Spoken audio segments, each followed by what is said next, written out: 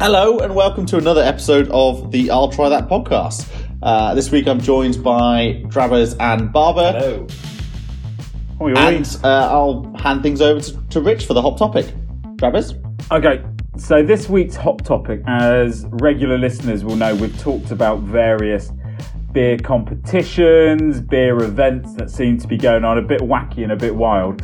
So we're going to be visiting something called the Beer Mile Classic, which is a mile race up in Scotland, which every 400 metres you have to down a bottle of beer over 5%. Wow, that sounds like a recipe for success. That sounds like it gets started a lot.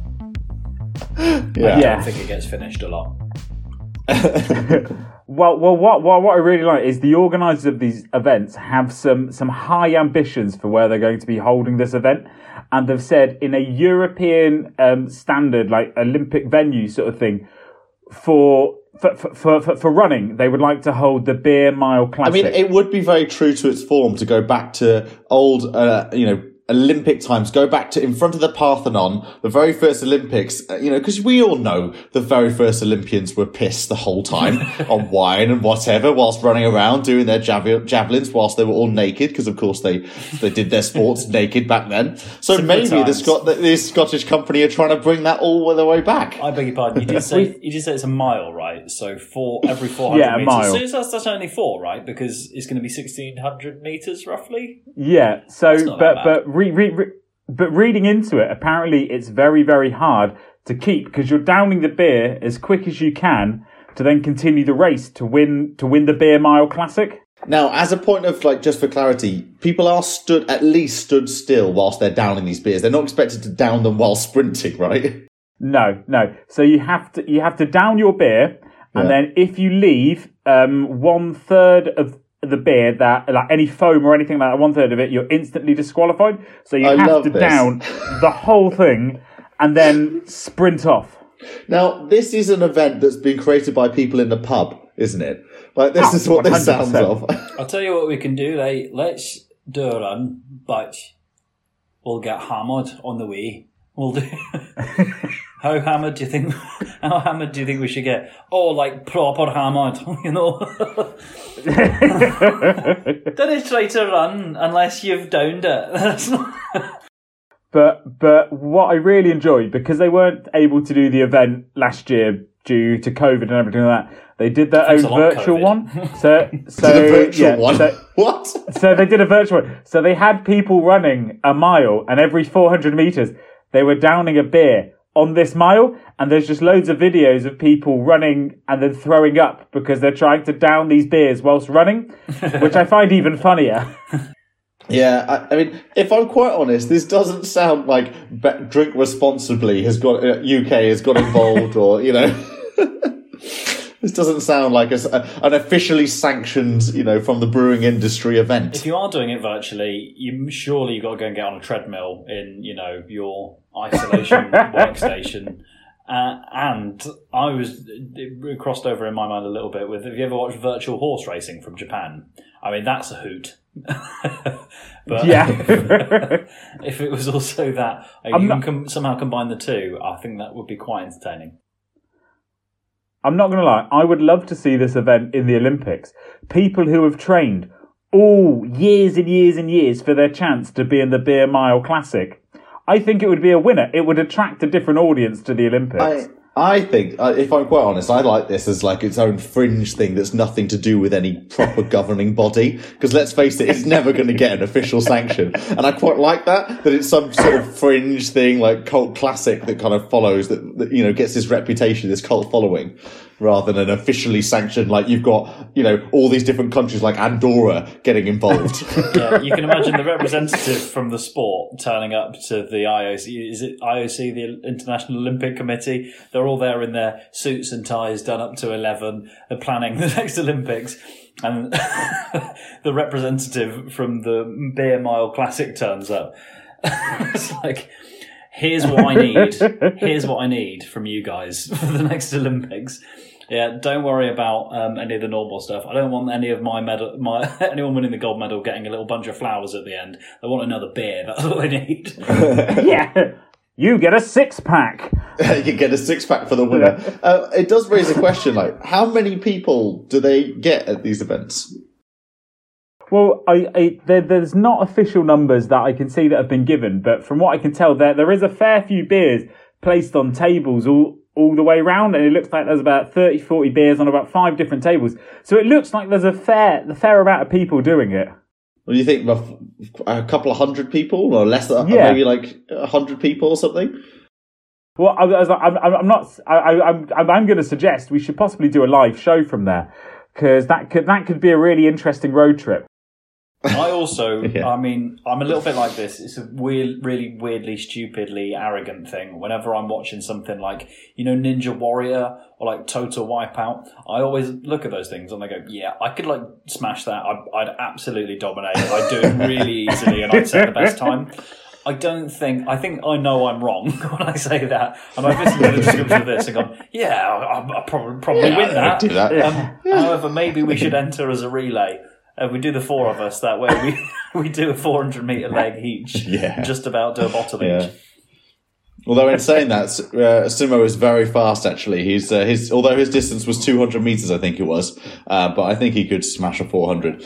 But it does make it's got me very reminiscent, very strong vibes of the Medoc Marathon in France, in the Medoc region in France. And this is a marathon which takes place through the Medoc region, the wine region of France. And you basically run from vineyard to vineyard and stop and have wine and cheese when you get to a vineyard. There's no trip to Bordeaux would quite be complete without having a bash at that. Although it's every August, I think, isn't it? Yeah, and honestly, I've been trying to get tickets a couple of years before COVID hit, so it might even be worse now, but it was very hard to get tickets. You had to be right on the dot. As soon as the first release of tickets came out, like get in there. You've got to be ready to go, pull the trigger, basically. I mean, like, running a marathon's hard enough, and eating loads of wine and cheese can be quite hard.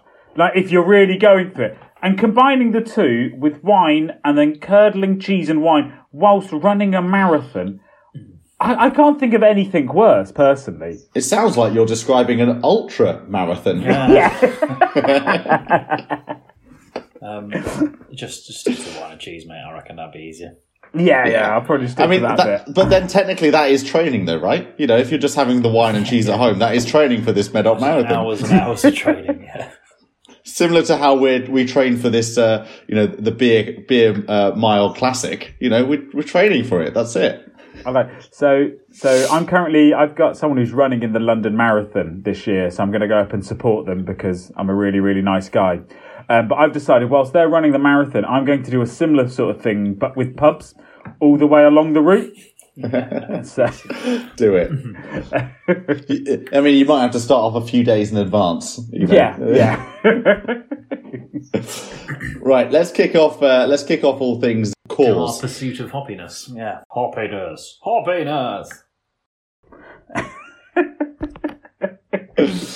So as I said in the intro, Coors is owned by none other than Molson Coors. Classic.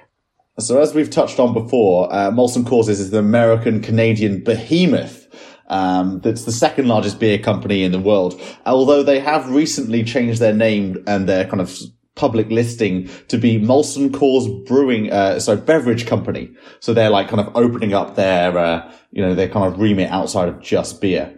But who's wants to kick us off with a bit of a factoid about these guys?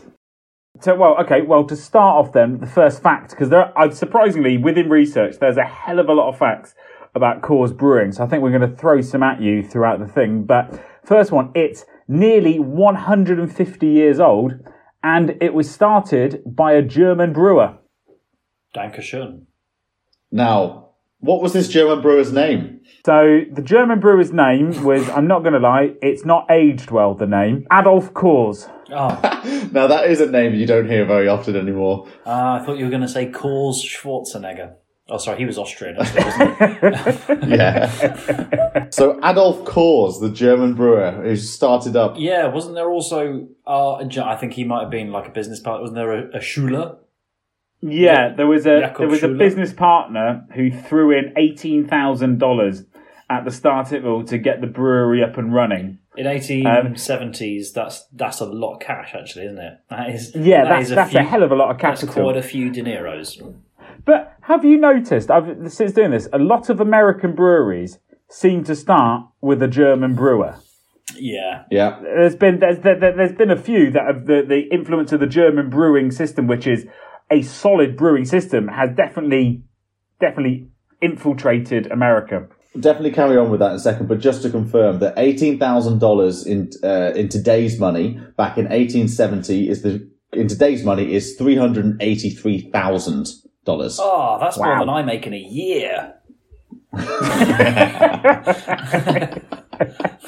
Like that's a large sum of money to start something off, to get some capital going. So he has some serious financial backing. Yeah. So this German Adolf Kors starting in Colorado of all places. Now, what can people tell me, or what do you guys think of when you think of Colorado? Mountains. South Park. Mountains. South Park. Park. Located in the mountains.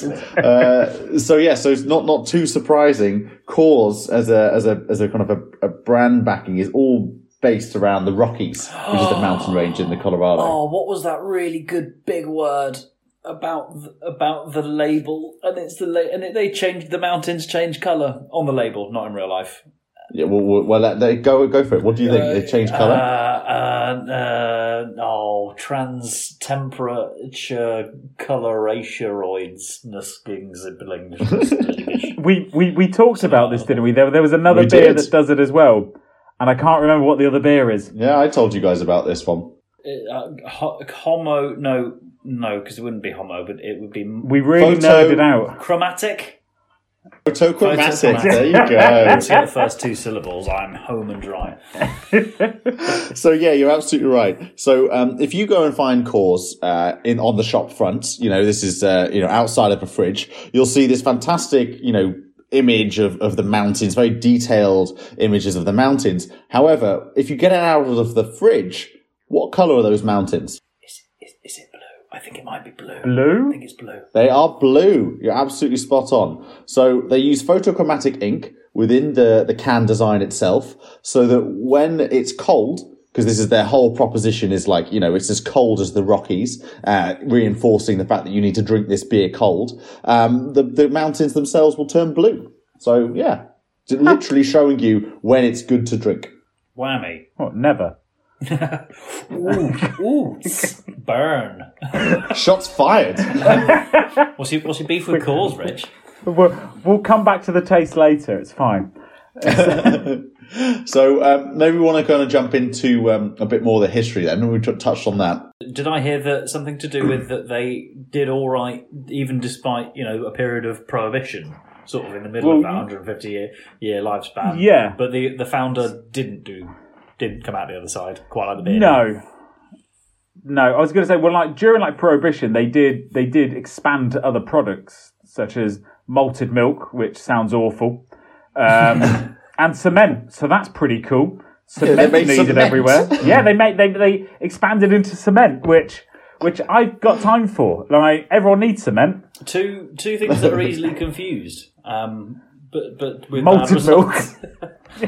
Cement. So then they made it on the same site. Yeah.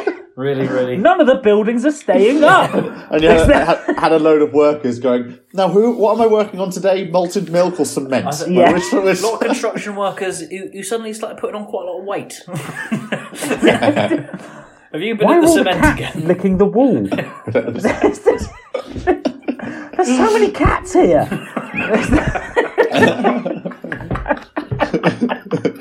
Oh dear. Yes, well done. Yes, well done. That was good. I see what you did there.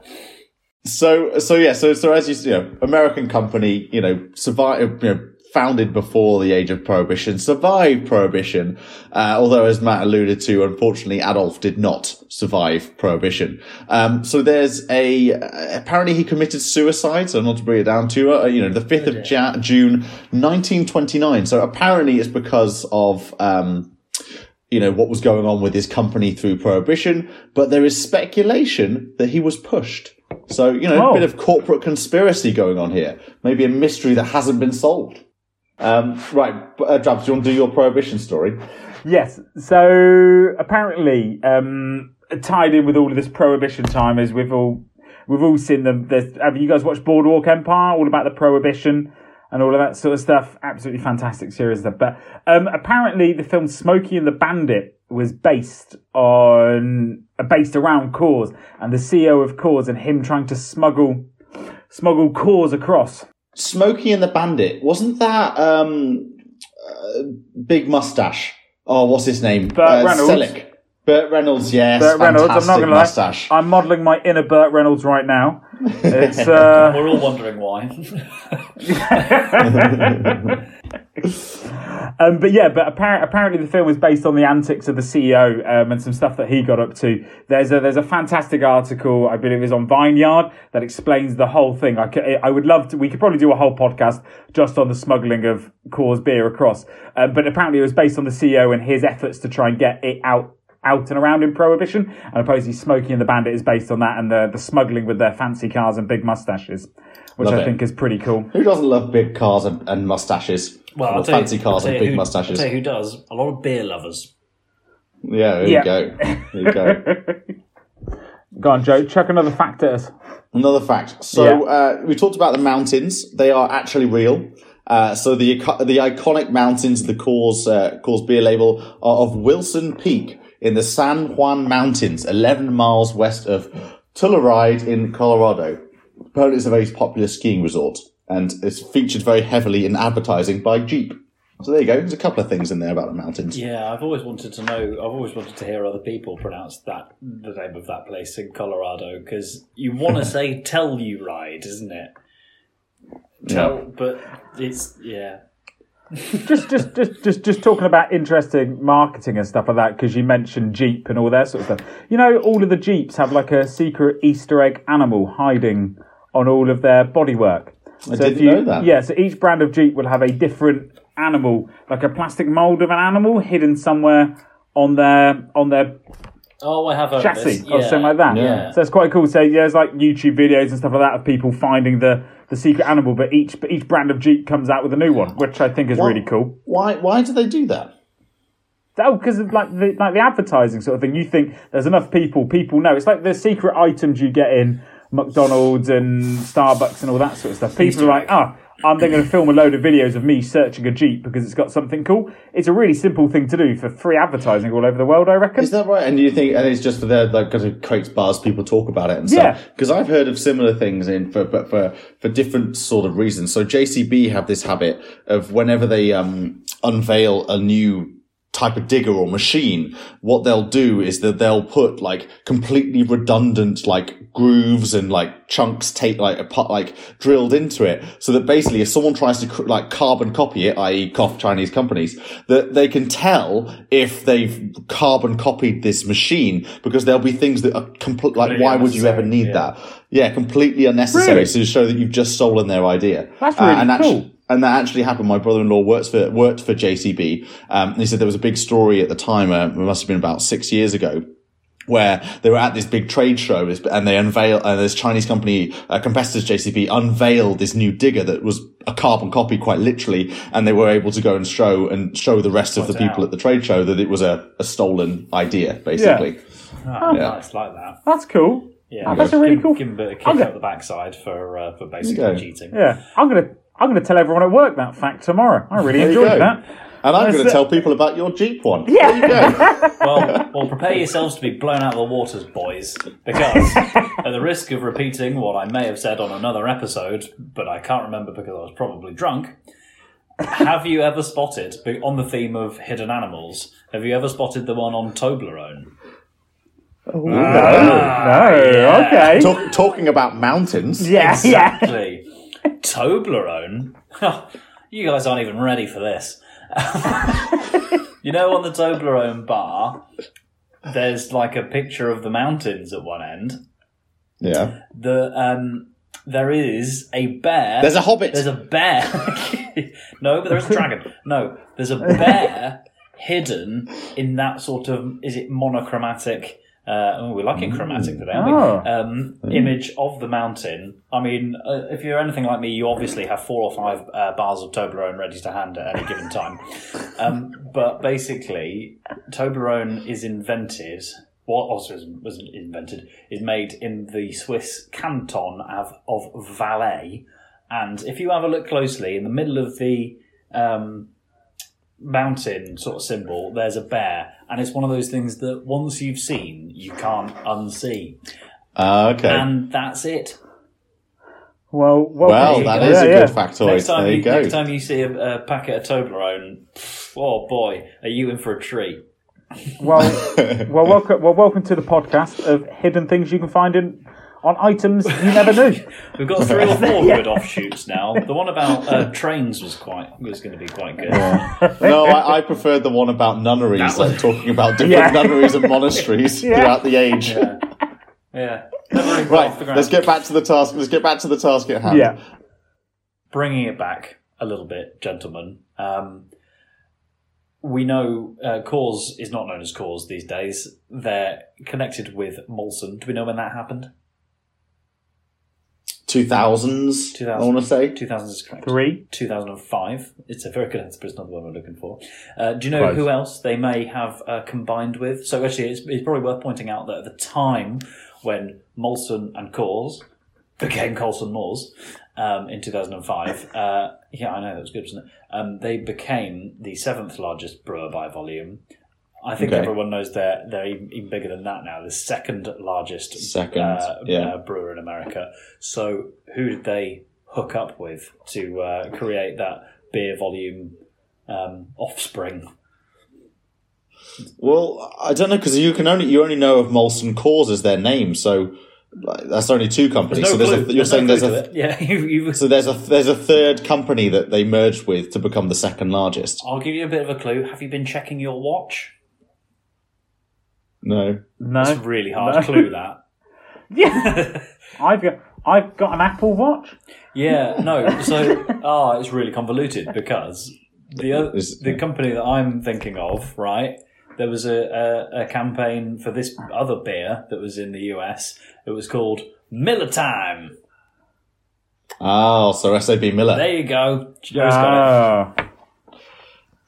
Yeah, that's it. So they merged with SAB Miller to become the 2nd largest company. That's quite a roundabout way of telling that story. Yeah. I don't like, why do our stories have to be linear? Molson Coors, SAB Miller.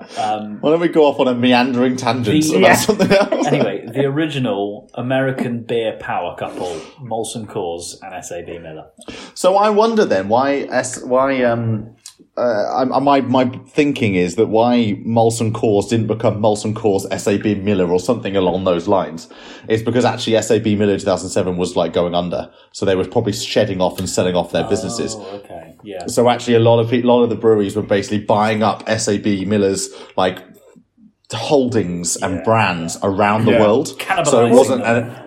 That's it all again, basically taking them at a good value, basically, at a cheaper price, because they weren't like a main competitor at that point. They were like, oh, we're in financial troubles, we're going under. Great, well, I'll get a discount on your on buying your American business, for example. Well, didn't I read that it makes up for more than 30% of the beer sales in America? What Coors does? Coors does, yeah, or something like that. That's phenomenal. Something stupid. I thought I heard something about 25%. Oh, okay. I'm sorry. No, you're quite right, Joe. And actually, it brings on to Joe. You're not Joe. You're Trappers. I'm sorry. I'm just as good looking. You were with that mustache. I think you've just stepped it up a notch. However, I think the point is that actually 30 probably was where they were at before in terms of their market share, as I did read earlier on. However, in more recent times, it's taking a bit of a step back.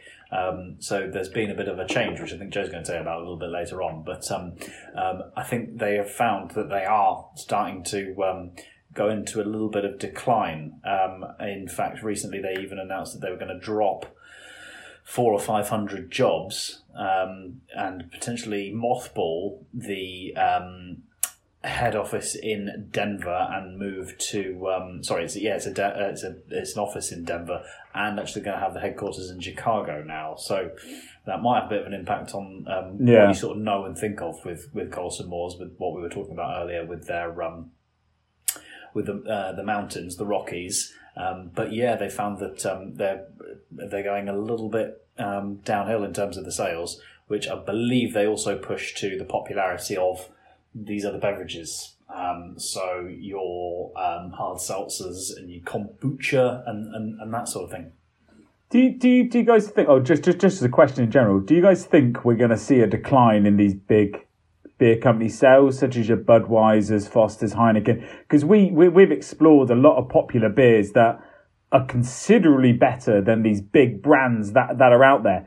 And there's a lot more breweries coming through. It's become a lot, especially in the pandemic time. People have been exploring more with what they drink and everything. But do you think we're going to see, like with Coors, a steady decline in these popular beer brands and people not buying them as much? So I think, taking a step back, the beer industry as a general has been on a downward trend for probably about 10 years now. Like declining sales for about 10 years. You know, as you said, there's new entrants into the market, you know, not just, we're not talking about like different companies within beer, but we're talking about beer as a category as its whole. You know, consumers are looking for something different. They're downsizing and changing their drinking habits, which is why you've got different things like wine spritzers and, you know, CBD infused drinks coming into the market. You know, you've got all these different players. When it comes to different companies, you know, the big players are always going to be big players, because we're talking about millions of hectoliters. You know, and, you know, we're talking about some of the biggest players in the world. That's why these mergers are happening, you know, or have happened over however many years. Basically, the big players keep large by buying other players. So the opportunity area is really for these the smaller kind of craft brewers, as we call them, the new craft brewers, is to basically get themselves to be a very reputable sized brand and then sell out basically to one of these big players. We saw this with Camden Town in the UK, you know, with Anheuser-Busch. You know, they made a pretty penny doing that. You know, but that's where I think a lot of the beer market is going. You know, it is declining, but when I'm saying it's declining, it's declining by about, you know, % each year, which is not insignificant, because that's, you know, still a lot of money that's going down the toilet. But it's not like, oh my God, beer's going away. Beer's leaving us. You know, we're not going to have these big beer companies anymore. No, they're here to stay. It's just, it's going to look, the landscape is going to look ever so slightly different, you know, over a period, when you're tracking it over like a 5-10 year period, basically. It'd have to be pretty seismic, wouldn't it? Wouldn't it? Any changes? Yeah, beer's finished. What? Yeah. Sorry, boys, your podcast is over. Back to nunneries then, I guess. To give you a bit of context, I suppose, you know, we talked about the hard seltzer market and how fast that's grown. You know, that was growing. You know, that's now, you know, that's I know, it's worth like billions now. That's still only worth like 2% of the total beer market in total. You know, and that's not insignificant over a couple of years, which has happened, but, you know, that's going to plateau. It's not going to be that this is now the new beer. You know, it's not going to be that people only exclusively drink hard seltzers. Like, people are going to flip back and forth. There's also that bit of a hardcore, isn't there, that will stick with what I know. Well, it just shows that beer, like most industries, has to continually evolve. That's why we have new innovations in the beer category. We have different breweries doing different beers. We have opportunity for new brewers to come in, and that's always going to be the case. In my opinion, it's, you know, declining beer market has created a much more enjoyable beer experience for us consumers. And that's why we have bubblegum beer. Yeah, exactly. But talking about innovations and change, obviously Barbara set the stage there that Molson Coors was going through quite a rough period, or like a declining sales, and having the implications of that. But the big implication, I guess, on the consumer lifestyle that you'll probably see. So I know of Coors as Coors Light. I don't know if you guys feel the same way, that you know Coors Light as the brand. Yeah. So this brand that you now pick up, Coors, is an intentional change. It changed in 2021, so it's very recent, actually, recent history. Okay, yeah. In March of 2021, and it's a multi-million pound investment in the UK specifically, so it's still yet to kind of really impact the US, but it will happen in the US at some point. But Coors Light is at 30% of the beer market, so it's going to take time before they change it.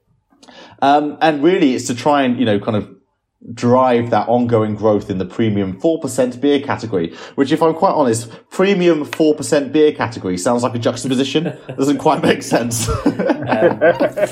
Yeah. Not a lot of the other premium beers are the ones that style themselves as premium beers are 4%, are they? I say not many. Any. That's what I probably mean by that.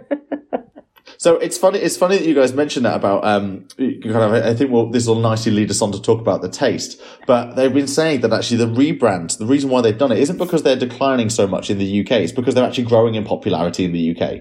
So they are the leaders in the UK for this premium 4% beer category. So more people drink Coors now than any other 4% lager, basically. I did not really? I don't get out much though, so I just don't think it's a great beer. Like there are other beers at this level and around this level that I much prefer, and I don't think it brings anything special to the table. Not in its flavour. I quite like the marketing they do. I think that's cool with the can, and I can't take that away from them. And I quite like the name. Coors is a cool name. But the taste just doesn't do anything for me. It just tastes watery. There's no pizzazz. How do you rate it on against the other premium 4% beers then? So if you're thinking premium 4%, what we talk about? We're talking about Foster's, Anheuser-Busch, Budweiser. Like, if you can see my facial expression, that would probably describe it. Like, Let's map it out. What do we got? We've got Coors in this category. Yeah. You've got Foster's. You've got Budweiser. Yeah. I would prefer... So, Budweiser would be my number one. Okay. If I was going to do it. Then Foster's, but that's probably tied into more memories of one drinking Foster's when I was younger and a bit more nostalgia. And then just Coors is just drinking... I've drunk 2 cans whilst recording this episode. And... Just to give it a proper review. I had to really give it a review. And it's just not doing anything for me. I'm not going core. I really want a Coors. I was just going to say, I just didn't. Those names we mentioned, I've not heard of them. I just didn't think of them as premium necessarily. Again, I don't really know what my affiliation is to Budweiser that makes me go like Drabbers. I think I like the taste of Budweiser. I quite like that, but equally, it's making me think if everyone is calling themselves premium, I'm going to start my own beer and just call it crap beer. It's bang average beer. Bow. That's what it's going to be called. And then just under promise and over deliver. Everyone's going to be like, well, I'm going to try a bang average beer. And then they're going to go, I would even describe it as good. No matter what it tastes of. They're just going to go, I thought, it was called bang average. I thought it was going to be rubbish. Whereas actually now I've tasted it, well, I think I'd have another one, in fact. There you go. I need to patent that. That's happening. Do it. It's a real reverse psychology. Under promise, over deliver. You might enjoy it. Fingers crossed. Yeah, let's see. So last thing, I mean, for me, I guess, it doesn't too surprise me. It doesn't surprise me that much that Coors is on that list of those premium 4% beers. Yeah. And the fact that it's very popular in the UK, I think is very much driven because of the marketing spend and push that they're doing.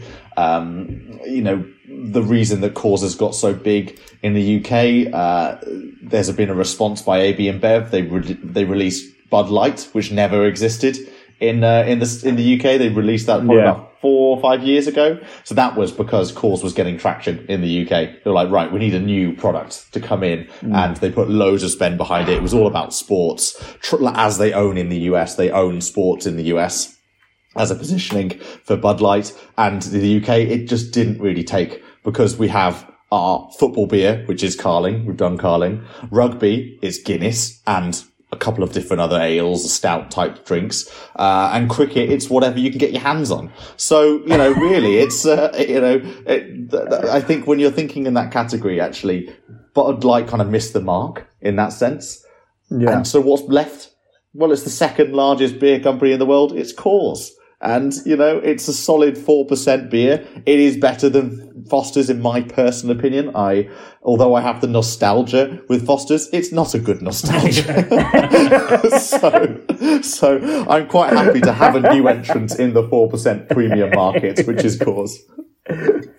Yes, I can also, in my mind's eye, I can see lots of cans of Coors Light in when a fridge is not available, a big plastic bucket full of ice that's eventually turned to water, and all the other stuff that's been put in there has gone.